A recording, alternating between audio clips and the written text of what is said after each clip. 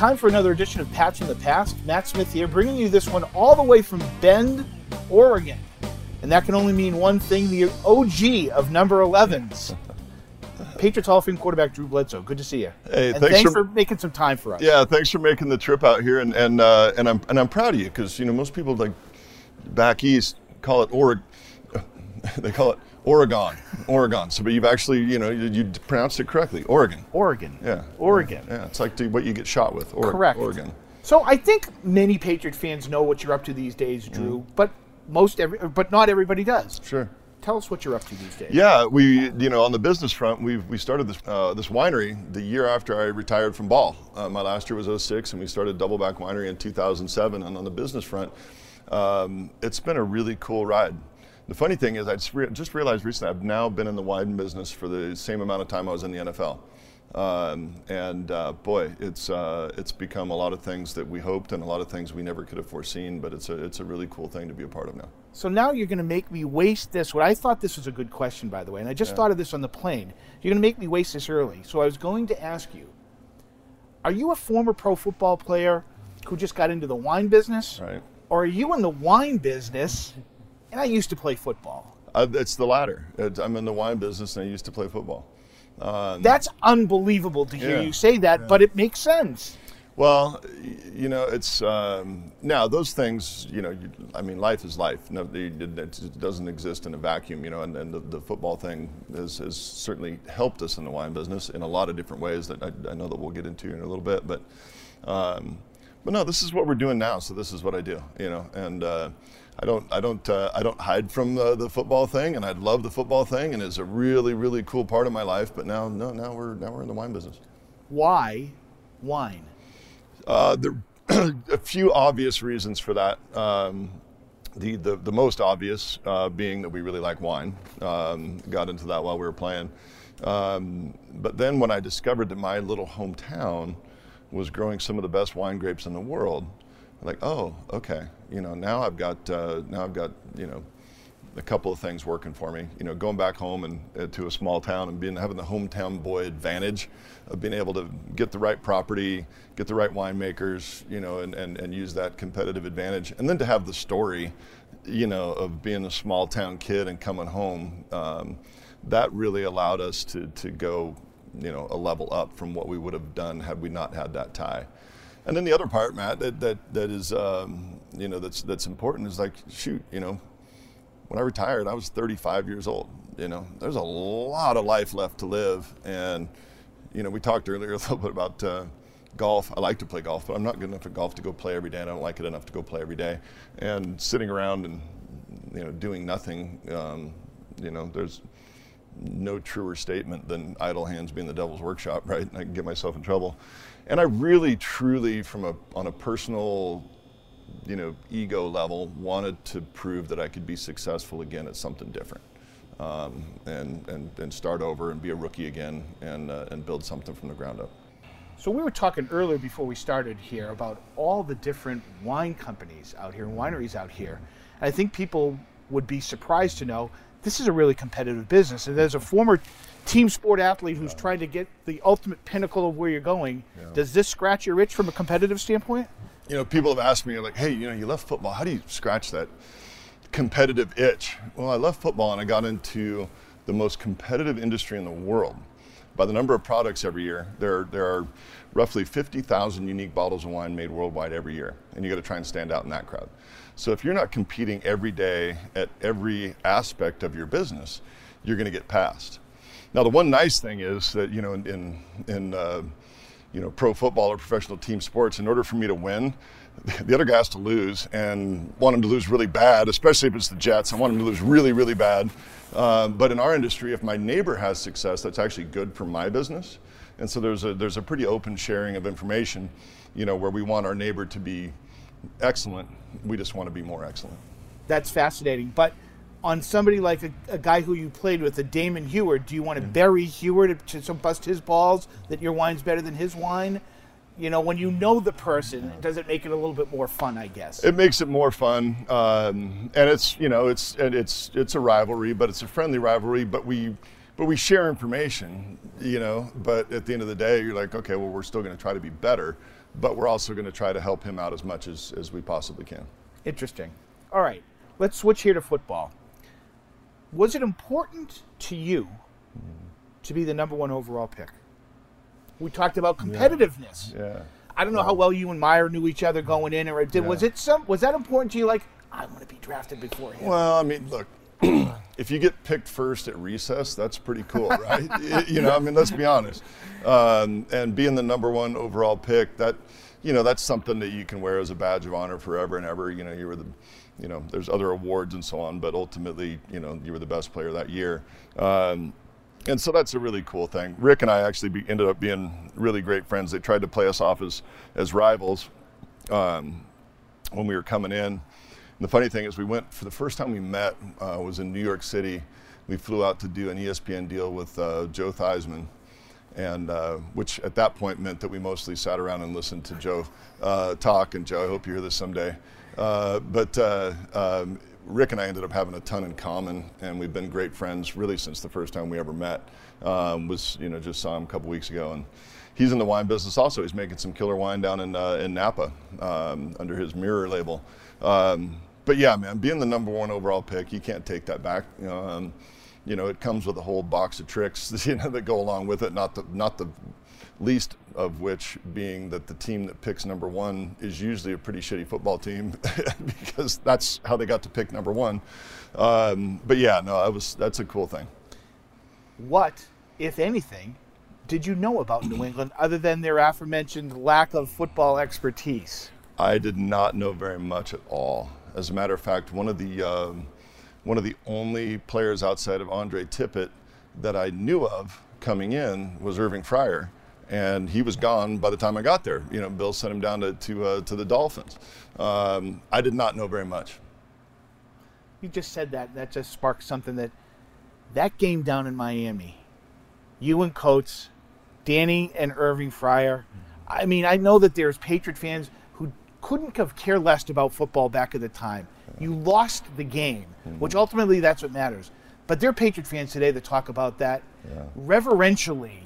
That gunslinging game. I assume, other than time is kills all wounds. You wanted to win the game, but do you look back at that game and go, "That was fun, man"? Well, you also have to realize, for me, that's Dan Marino, right? That he was part of that. Was it the '83 draft class? Yes. And so I was 11 when he got drafted, and so him and Elway and Jim Kelly and all of those guys, they were my heroes right about the time that I started to watch football. And so all of a sudden for me, I'm out there going toe-to-toe with Dan Marino. And, it was sort of one of those, whoever had the ball last was going to win the game. And for me, that was awesome, And then I think the next week we had a showdown that was very, very similar with Jim Kelly. Yeah. Right? And for me, it was really, really cool, but it was also sort of one of those deals where, like, okay, yeah, no, I belong here. I can go toe to toe with my heroes, and after the game, I can go get their autograph. But during the game, man, I want to try and take these guys down. It was a really cool time. So I'm just going to back up a little because that was actually in your second year. But did you feel any pressure as the overall number 1 pick? Like, I got to be the franchise. I got to be the man. There's a lot of responsibility here on my shoulders. Oh, for sure. For sure. And then you go, as a small town kid from Walla Walla that went to school a couple hours away in the wheat fields of Pullman, Washington. And then all of a sudden I'm thrust into the Boston sports scene, which I very quickly learned was a different kind of deal. Sports are more of a religion than a pastime, in that sports scene. Certainly I felt the weight of that, and and it was a big thing, and I had high expectations for myself, and I know that the organization and the region had high expectations for me, it was a bit of a whirlwind. Thankfully, we won the last 4 games my rookie year, so we ended on a high note. But yeah, that was a big thing. What was your first meeting with Parcells like? First meeting with Parcells was at the Combine, and I actually turned 21 at the Scouting Combine. My 21st birthday I spent at at Hooters with Alex Van Pelt in Indianapolis. You didn't have the money yet for St. Albans. No, we couldn't. No, it was way more. No, first meeting was in a hotel room, and I've described it before as like it's like you're meeting, the head of the mafia, right? I mean, the big New Jersey, deal, and it was just one-on-one meeting in the hotel room. And we sat and visited for a while. I don't remember the conversation. I just remember being very intimidated. And did that help break the ice a little bit? You get drafted and everything like that. Do you get a little memory flashback and go, okay, I'm going there, and I'm going with him, so at least I know kind of what I'm up against, although you don't really know what you're up against. He did not let anybody know until the pick was announced whether he was going to go with me or with Rick. So I mean, I thought I was going to go number one to New England, but I didn't know until the pick was announced whether I was going to go there or to Seattle. And back then I wanted to go to Seattle because it was home, right? Right. In retrospect, I got really lucky. Did you think you should have started right out of the chute? Of course. Of course. I mean, you when you come in as the number one pick, you want to be on the field. I didn't want to sit and watch somebody else play. I'm certain that there could have been some benefits from sitting and watching for a little bit, and I actually did get to sit and watch for a couple games when I got hurt midway through that season, and it was beneficial to watch somebody else play and let it slow, kind of let it slow down a little bit. So then when I came back after my knee injury, when I came back, the game had slowed down a bit just because I got to sit and watch for a second. But the competitor of you, yes, I want to play. I need to play. I'm the number one pick. Mm-hmm. But do you see the advantage is like maybe if there's somebody there, but then you're probably saying to yourself, I'm better than this guy. Why is he starting instead of me, right? Yeah. Well, that's I mean, it's a meritocracy, right? Right. You go in there, if you're the best guy, then you go play. Right. And I did feel like I was the best guy. But at the same time, you certainly have seen other instances where guys have been able to sit and watch for a minute and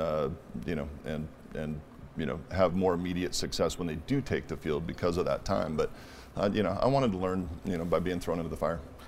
You mentioned the finale in 93. Touchdown pass to Timpson to win it, yeah. Snow in the stadium. Did you get a sense then, Drew, that maybe we might be onto something here. We're building something here, which is why they drafted you after all in the first place.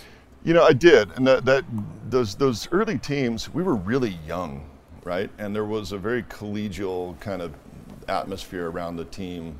We all hung out together.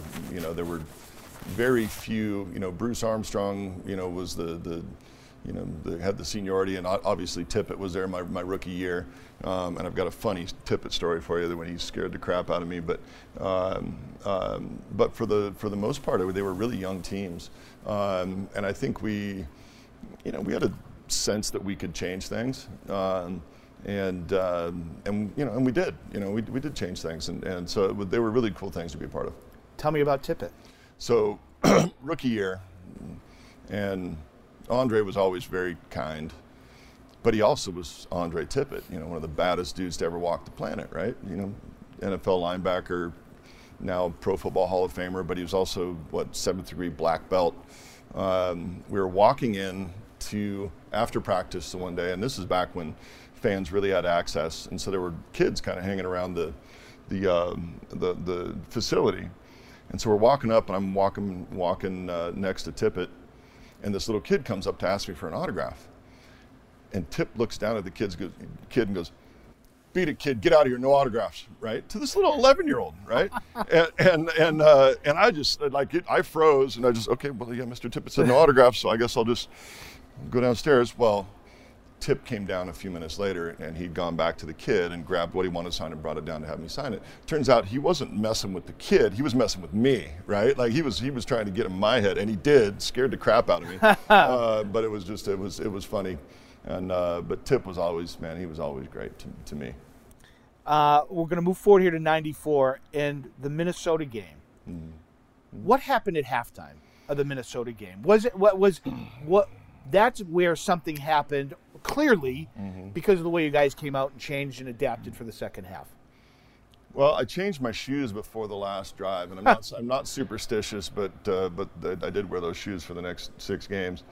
But really, what had happened at the end of the first half, we went 2-minute offense, went down and scored right before halftime, and Zolak still claims that it was him, and I can't. Which I was going to say, I was going to bring him up because he believes he convinced somebody to let you sling it. And I think he at least did say something to Parcells, but he's like, hey, why don't you just go 2-minute, let the kid go. And so we did. We came out and we went 2-minute offense the entire second half. And, people do forget sometimes, because we threw it 70 times and came back and won it. But our defense also stepped up and shut them out in the second half and caused some fumbles. And so, but that was kind of when I think, he finally just like, all right, we're going to take the reins off and live or die by letting this kid throw it around. Do you look back at that game fondly? Oh, I do. Of course I do. Of course I do. That game was, and I remember, after I threw the touchdown pass to win the game to Kevin, God rest his soul. I remember distinctly thinking, all right, I'm going to soak this in, right? Because, I had some big games in college and it was all kind of a blur afterwards. And so that one I very, very vividly remember after Kevin caught that touchdown pass, I stopped and I just kind of looked around and I soaked it up and took it all in. And then we won the next 6 and made it into the playoffs. So I do try to listen, and you mentioned Turner, and I can only think of 3. You could probably give me a lot more, but geez, Drew, Kevin Turner, Terry Glenn, David Patton. Yeah. I mean, I know we all, nobody's guaranteed tomorrow. No. But in a sport where everybody's immortalized and everything like that, and you think everybody's just going to live forever, that has to hit home in a way that, just like, man, all the sweat equity that you had with these guys. You develop a kinship and a brotherhood. I always push back when people compare it to military because, when you're playing football, you're probably you might get injured, but you're probably going to walk away. It's not like going to war. But you do develop a brotherhood, with these guys when you play with them. And I remember Kevin called me after he got the diagnosis, the ALS diagnosis, and man, that was one of the saddest phone calls I've ever had in my life. Because he was talking about, he goes, yeah, my son, I can't play catch with him anymore. To have him struck down, when he was heading into, some really prime years of his life, and then Terry Glenn, had finally, after so much turmoil in his life, he was finally in a really good place in his life. He was happy. And he and I actually had a really, really good relationship. He didn't trust very many people, but I think he trusted me. And when he was taken, and then David Patton, tragically, goes away. And so it's really, really hard, when you see guys go that have so much to still give to the world. On a better note, when we were out here a month ago and you and RKK were driving to the winery, he said, oh, I haven't been out here since your wedding. And you said to him, just like that, you went, oh, by the way, and thank you for the wedding present because of Terry Glenn, God rest his soul. When you saw that the team drafted Glenn, was that like, what did that mean to you? Well, so in 96, threw for a bunch of yards, and then in 97, something like 60% of that production was no longer on the team, and so I'm out here still trying to do the same things, but we don't have the same level of weapons. And then when I saw that we were going to go get this dude, I was like, okay, now I got another guy that can really go get it. And I don't know if that record still stands, but I know at one point, even though he had missed a couple games early in the season, he had the all-time rookie record for pass receptions. Was there a point in time in 96, do you remember a game, do you remember a series, do you remember anything where you said, we're legit? We're legit. Man, that's a good question. I felt like we had something good going, all the way through. Do you remember beating San Diego in San Diego? Was that a Sunday night game? And the Chargers were good. Yeah. Like, that's a game the Patriots lose every single time on the road. And you throttled them. Glenn had a huge game in that game. Yeah, we gave them a good beating that day. Like, I don't know if that was the game, but that's the one that sticks out at me, remembering. That one was a big one.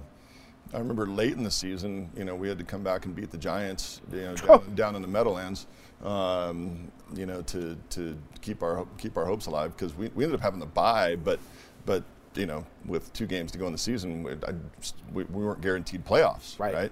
So yeah, there were a number of games that season, but yeah, given the Chargers a beat down out there, that one was pretty fun. And that was one of those games where the guys took such great care of me. I think I came out of that game without any grass stains, which those are fun games. Absolutely. Yeah. What do you remember about the AFC Championship game in Jacksonville and how electric the stadium was? Not only when the game started, of course I say electric, the lights go out in the middle of the game, but afterwards, where my words here, it was like, I think Patriot fans knew that they were onto something when they drafted you. You know what? There's now hope. We've got a legitimate coach. We've got an owner now who's committed to the team. And at that point in time, all of that culminated in going to the Super Bowl. Did you feel like the region, you talked about Boston sports, and you didn't know what you were getting yourself into. At that point in time, did you go, now I know what we're getting into here? It's when you're in the middle of it, you're just focused on playing ball, right? And so I do know that was it was pretty amazing. First of all, the week before against the Steelers with the fog, where the Steelers were, I think we were underdogs in those games, even though we were at home. It seemed like we were, at least. We felt like we were underdogs. But then when Otis returned that fumble for a touchdown and that iced the game, we're like, man, we're going to the friggin' Super Bowl. And I think that it was cool for us because we were, when we got there, we were the 4th team by a long ways in New England, and all of a sudden we were relevant in the New England sports scene, and yeah, no, I felt like, okay, yeah, now we've arrived, we're onto something. It didn't end the way you wanted it to end, but you just said something. We were 4th. You were dog 4 at that point in time. Yeah. Do you take pride, Drew, in saying, hey, I was a part, or resurrecting it, and igniting a flame in New England and in the Boston region, where the Patriots are now, they're 1 and you can't even see number 2? Yeah, I think I was just with Willie McGinnis down at the Super Bowl, and I've shared this story before, but I remember the 01 Super Bowl, or I guess 02, after the 01 season, we're there and Tommy's playing, but Willie came over to me in pregame and he goes, hey, never forget, we started this shit, right? And when you're a part of, whether you're talking about cultural change in society or cultural change in a business or cultural change in a sports organization, cultural change is hard. And we took great pride in the fact that we took, a franchise that was a perennial, doormat to a team that was a contender, and a team that people cared about and knew about. And so, yeah, we take a lot of pride in the fact that those teams changed it. These are my words. Did Parcells' antics, for lack of a better word, did that, ruins maybe too strong, but did that affect you and others? Not from a game preparation standpoint, I'm not saying that, but when you look back at that, yeah, we lost the Super Bowl, and guys like McGinnis, Malloy, Ty talk about seeing the green confetti come down, and they could never get that out of their mind. But, did that cause a stain or leave a stain for you? Like, you know what, that wasn't what I wanted from a Super Bowl. Like, if we're going to lose, let's lose. But all this other Michigassett was going on just was unnecessary. It was, well, first of all, I've never watched that game. I've never seen film. I've never watched that Super Bowl. It's too painful. And would you have any interest in ever doing that? I don't think so. It's just it's too painful when you're that close to the ultimate goal and it doesn't work out. It'd be like you hear about climbers that go climb Everest and they get within a few hundred feet of the summit and you don't get to get there, and you have to turn around. So. But I do know that it was frustrating, during that week. We've been on this unexpected run to the Super Bowl. Nobody had predicted that we would be there, and that wasn't the story.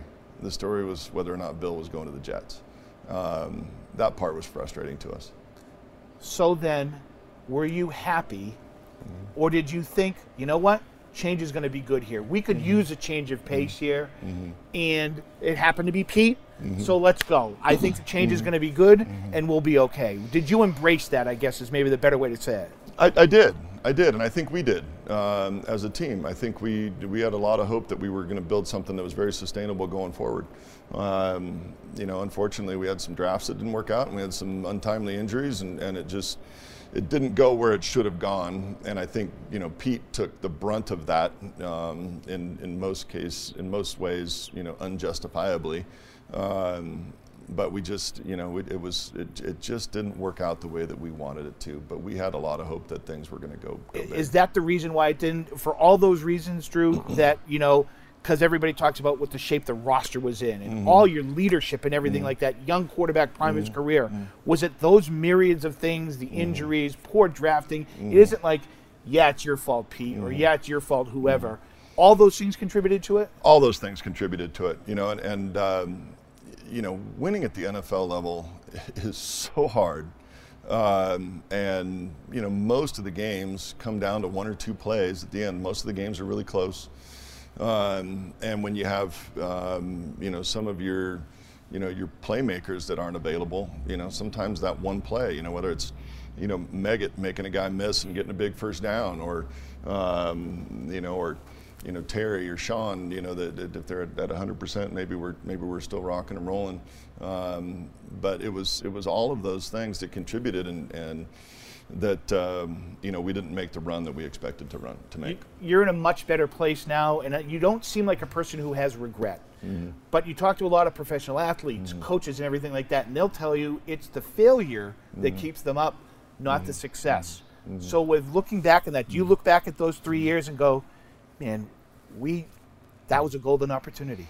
It was a golden opportunity, and I remember saying, you have to go back and find it, but I remember saying when Bill left, and then when Curtis left and went to the Jets, and we had a whole bunch of draft picks, like, these drafts are going to determine whether or not we continue to climb, or whether we, you know, become an also-ran.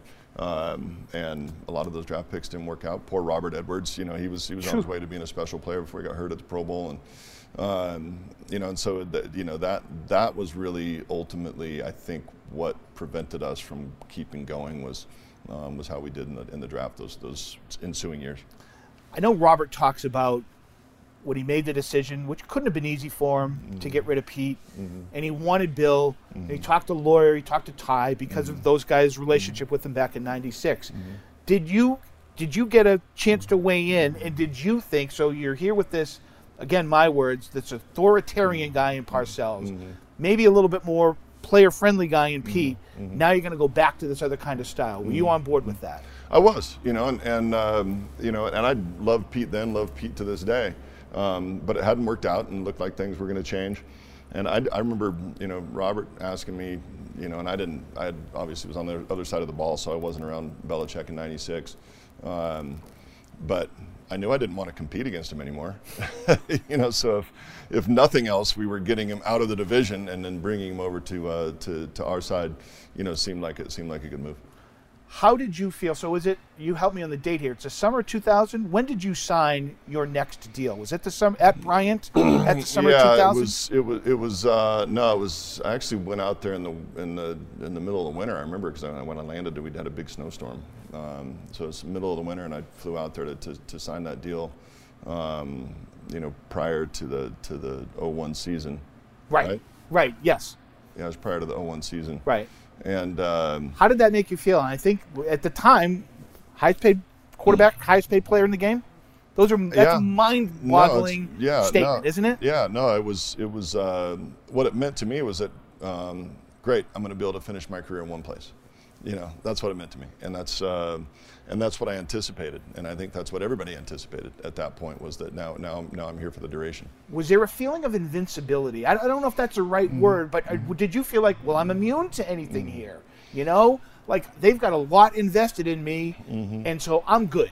I think so. You know, I mean, I think that would be unavoidable, right? You're like, okay, you know, I've been here for 8 years, and I'm the guy, and we just signed a 10-year deal, and now we're set. Let's go, and this is going to be a good run, for the foreseeable future. So yeah, I certainly felt that way.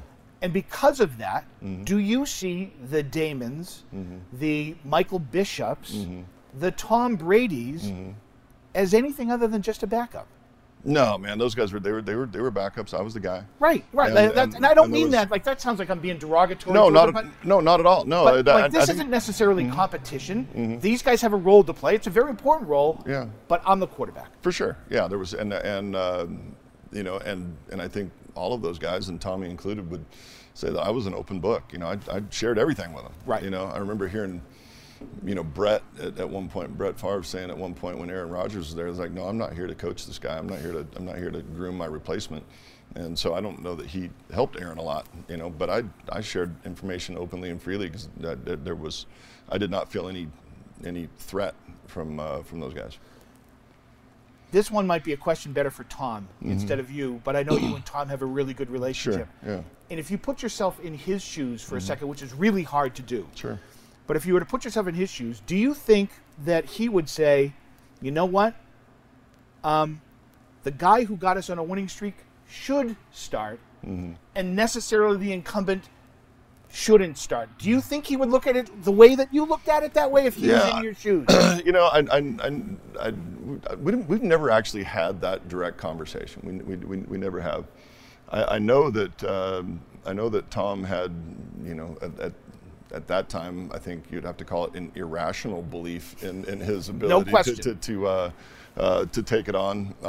Now, in retrospect, obviously it wasn't irrational, but I think that he viewed it as this is his opportunity, and he's going to try not to sit back down. Which is the way that you should approach it. I've talked to other quarterbacks over time that have. Obviously, nobody's had Tom's level of success, but other guys where you're like, okay, yeah, I'm here to be the backup, and so I'm going to go play for a little bit, and then I'm obviously going to go sit back down. I don't think he ever really viewed it that way. I think he viewed it like, okay, well, I'm going to go take this job and run with it. Again, time's a great healer and everything. At the point in time when this is going on, I can't imagine what you were going through. But with the benefit of time, and as you already mentioned, what he's done, does that take any of the sting out of it at all? I mean, the guy's friggin' still playing, and he's 45 years old. Well, first of all, he needs to find a hobby. Let's be honest. I mean, he's got to find something else he wants to do. Maybe he could be an investor. Yeah, there you go. Right. or at least start. I was kind of hoping that when he, quote unquote, retired, that maybe he's going to start drinking wine again. Right. But I guess now he's going to go back and play, so I don't have to wait a while before he starts buying wine. Maybe Giselle will buy some wine. But no, I think if you're going to be replaced by a guy and not get your job back, and then he goes on to become one of the greatest of all time, that makes it feel a little more palatable. I still think it was a wrong decision, but hey, what do you know? As well you should, because you're a player, right, Of course, man. No, yeah, you always want to be the guy. Right. And I think people have seen little clips here or there. You've come back on several occasions. Honorary captain for AFC Championship games, been there for Super Bowls. And people see you, not many people, but you get a chance to react with Tom. There's a bond there that's never going to be broken. I mean, I think people that might not know anything go, well, Drew's never going to talk to him again. Why would he do that? He took his job. That's not the case with you guys, right? No, man, we had a great relationship through the whole thing. And I continued to help him, after that decision was made. I continued to help him out. And I, even before he took the field, he was a guy that I had a lot of respect for because of the way that he approached things, the way that he worked, and all of those things that are legendary now. So he and I never had a problem. It's hard to be warm and fuzzy when he's got your job and you don't, but we were able to put that aside, and I was able to help him through the whole thing. There's a very famous clip that I think it was Fox that captured it because they had the game, but it's after the game, the Super Bowl 36 against the Rams, and he's pounding your chest like we did it, and he was basically saying like, we got this one for you, and you look kind of bemused like this young kid is, was that bittersweet for you, Drew, at that point in time? It was the very definition of bittersweet. This is my team, right? And this is the goal. You want to win a championship. but I wasn't the guy on the field. So it was the very definition of bittersweet. I was so ecstatic for the team, but personally, it hurt, man. It hurt to not be the guy when we were doing that. But there's one kind of interesting anecdote about our relationship that I don't ever think I've ever put out there. We bumped into each other skiing in Montana. And by the way, Tom's still not a very good skier. Apparently now he skis really fast, but kind of out of control. But we were there and said hi to him up on the hill, and then I was skiing with the kids, and we took off. And end of the day, I had a phone call, and so I up there, and I was on this phone call. Well, the mountain closed while I was up there, and all of a sudden there's nobody on the hill, so I just go ripping down, and I get to the bottom, and I see Tom kind of getting his skis off, and he was with a female, so I just assumed that was Giselle. So I came ripping down, and I came in to spray him, right? I was going to just cover him in snow. Well, of course, I miss, and I just covered Giselle with snow. And I've never met her at this point, right? And so Tom looks at me, like, oh, it's go time, right? I don't care who you are, I'm going to beat the shit out of you. And so I was like, hey, it's Drew. And so I walk over, and I give Giselle a hug, and she gives me a big hug back, right? And so then we're walking in, and she goes, understand that I don't normally give people hugs when I meet them for the first time. She goes, but you don't understand how you're talked about in our house, which was a really cool moment because there's a ton of mutual respect there, and it was a cool thing. You mentioned it's the ultimate in bittersweet. Mm-hmm. What did it take for you to get over that? Was it to go and have success someplace else? Sure. Was the 31-0 mm-hmm. in 03? I mean, mm-hmm. those things are fleeting because mm-hmm. you're on to the next game or anything mm-hmm. like that. Mm-hmm. How do you process that, Drew? Yeah, I mean, what is it? Living well is the best revenge. I wanted to go on and prove that I could have success elsewhere. We only had the one great success against the Pats, but that one was a lot of fun. That was right after they'd traded Lawyer or let Lawyer come over to Buffalo, that's what I wanted then, was to go, prove that I could do it again. Obviously, the region loves Tom for obvious reasons. Sure. As you said, one of the greatest quarterbacks of all time. How can they not love him? Yeah. Do you realize how much the region loves you? Did it take maybe that Hall of Fame induction weekend with everything that had gone on, everything like that? Yeah. We talked earlier about, you're part of the Holy Trinity, man. Yeah, yeah. It's you, it's Parcells, it's Kraft. That's what built this. Do you realize that there's legions of Patriot fans that love you for that? I do. It's really fun for me now when I go back because the people that were fans then are older now. And I feel like they have this really strong feeling that we're buddies. And I feel that way too. So I'll walk down the street, and instead of, hey, we got to get a selfie or sign this autograph, we're like, hey, Drew, how you doing, man? Good. How's the wine business? Good. And it's high five and keep moving. But the Hall of Fame induction was really, really cool. And it was honestly, it was really great closure for my family. Because I think I'd kind of processed it and was through it, but for my family, when something happens to somebody that you love, it's more painful than when it happens to you, and we've all experienced that in our lives. And for my family to feel like I wasn't treated, properly, to be out there and to stand there and to hear that ovation from that stadium that day, it was a great closure for Mom and Dad, for my brother, for my wife. It was a great closure for them as well. I know Tippett scared the kid off who was asking you for an autograph, but you're a 20-something-year-old kid from a completely different part of the area. There's rabid Northeast Corridor Boston fans who can be really obnoxious. And as a 24, 25, 26-year-old, maybe Drew Bledsoe's got to be standoffish about it. Yeah. The circle of life. Yeah. You mature. Yeah. Different things happen in your life. Mm-hmm. And you realize now how much they do love you. Yeah. And you love them back now. Now it's easier for you to understand what that passion was like. Is that fair? That's very fair. That's very fair. And it, look, the New England fans can be a fickle bunch. And we all know that. But ultimately, I think, a few things. Number one, I think I always tried to conduct myself in the right way. Now I did have to, kind of bring that circle in pretty tight while I was playing. You know, we didn't, you know, thankfully it was before social media and before everybody had a video camera in their pocket. But you know, now, you know, going back, I don't really feel like I have to be that way, and I can be out there with people, and I think there's you know, mutual respect and admiration with the fans and with me and with my family.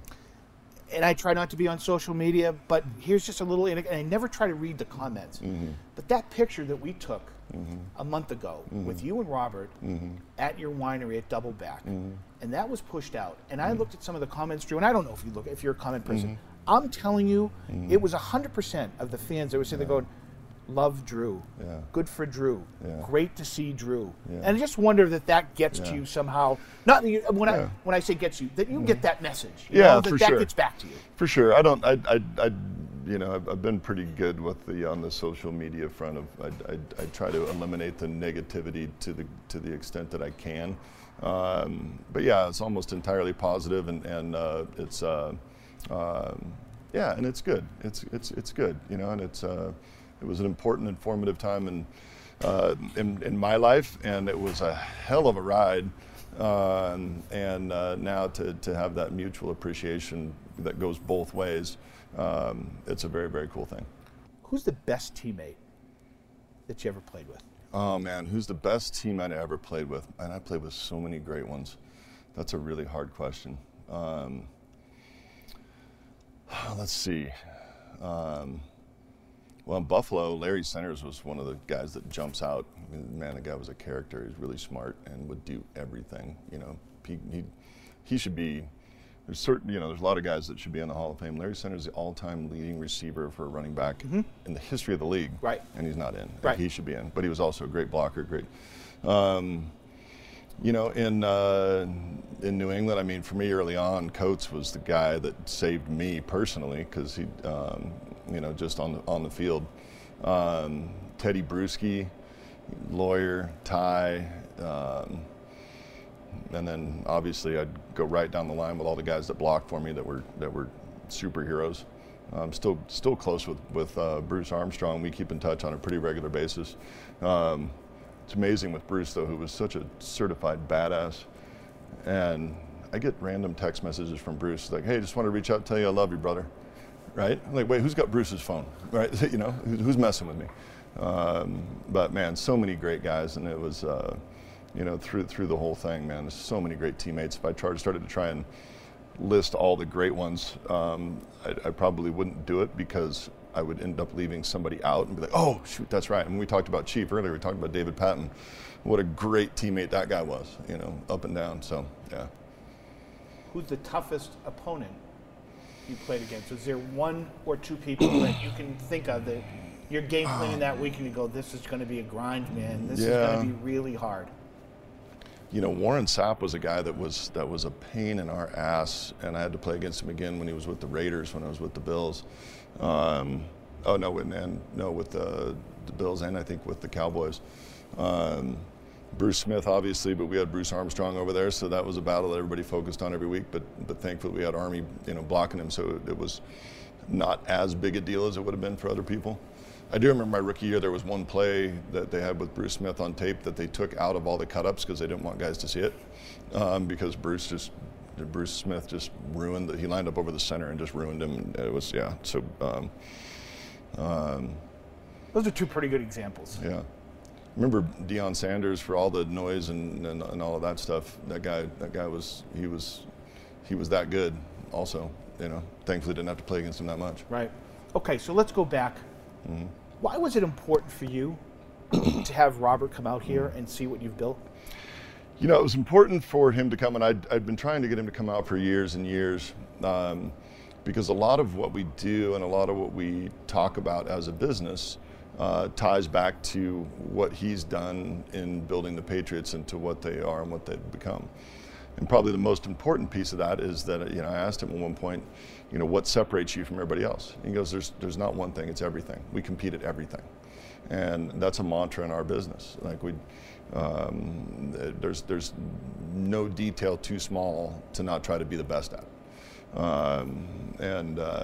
So yeah, I talk about it. I talk about him a lot with our team, and it was important for me to have him come see that a lot of what we've done is in some ways a tribute to him and what he's built. For you to do that, and I'm sure you speaking to your team about him in almost like mythical ways, and Sure. does this guy even exist, Right. and everything. Right. What did they get out of seeing him and seeing the two of you? And I've been telling you guys this, that this is my guy. What did they take out of that when they saw him actually in the flesh? Yeah, I think that they realized that yeah, this guy's a real person, and also a really good person, right? And I think that people can tend to see these guys that have achieved these unimaginable levels of financial success, and they're like, oh, this guy must be just an asshole capitalist pig, and to see that he has true heart and soul about him, I think that was really meaningful for our team. And it's also kind of fun, honestly. So much of our team is so young that to have him show up and talk about me the way that he did, like some of these people realize, oh, okay, yeah, our boss, actually, did some shit back in the day. I don't know, I'm not a great math person. It's nearly 30 years after you were drafted, and you can pick up the phone. I know he wasn't there right at that time, but pretty soon after. And you can still have a relationship with your boss. I mean, it was your boss. It wasn't your coach, it was your boss. He afforded you, with that contract, a lifestyle that you probably never could dream of. Sure. And the fact that today that you can pick up the phone and call him, what does that say about the relationship that the two of you have, Drew? Well, it transcends, a working relationship, boss, owner, player. It's a true friendship, and he's been a great mentor even when he's not trying to be. A lot of times I think he says things, and I tell him all the time, hey, when you talk, I actually listen. So be careful what you say. Yeah, it's a unique relationship that changed over time into a true friendship, and great mutual respect. I think it's a neat thing for me to have that real true friendship with a guy like that. Is it important to you, as you talked about a little bit earlier, you're not going to do everything that you learned, you're not going to take everything that somebody says, but it's important to you to take those key tenets that you learned maybe from him and implement that into the way you build and you operate and run your business on a daily basis? Absolutely. It's absolutely important to me that, and there's I don't want to say pressure, but there's an accountability that I feel. If I'm going to call him a friend and mentor, there are certain ways that we have to do things from an ethical standpoint that have a little bit more weight. One of the things I talked about with our team that's true with him is that he's had, people that have worked for him. I think Al said he's worked for him for 41 years. And Stacy's been there since 93. I don't know, when did you start? 04. Yeah, 04. So you got there when Newbie. It was good. You're just a kid. But and I talk about that with our team. Is like one of the things that we are really trying to do is to build a business that people don't want to leave. And we try to, because of that, we try to treat our people in a way that they know they're valued, so that they don't always have their eyes on the greener pastures on the other side of the fence. And that's another thing that's important to me. I don't want to be a stepping stone business. I want to be a business that people want to work for forever.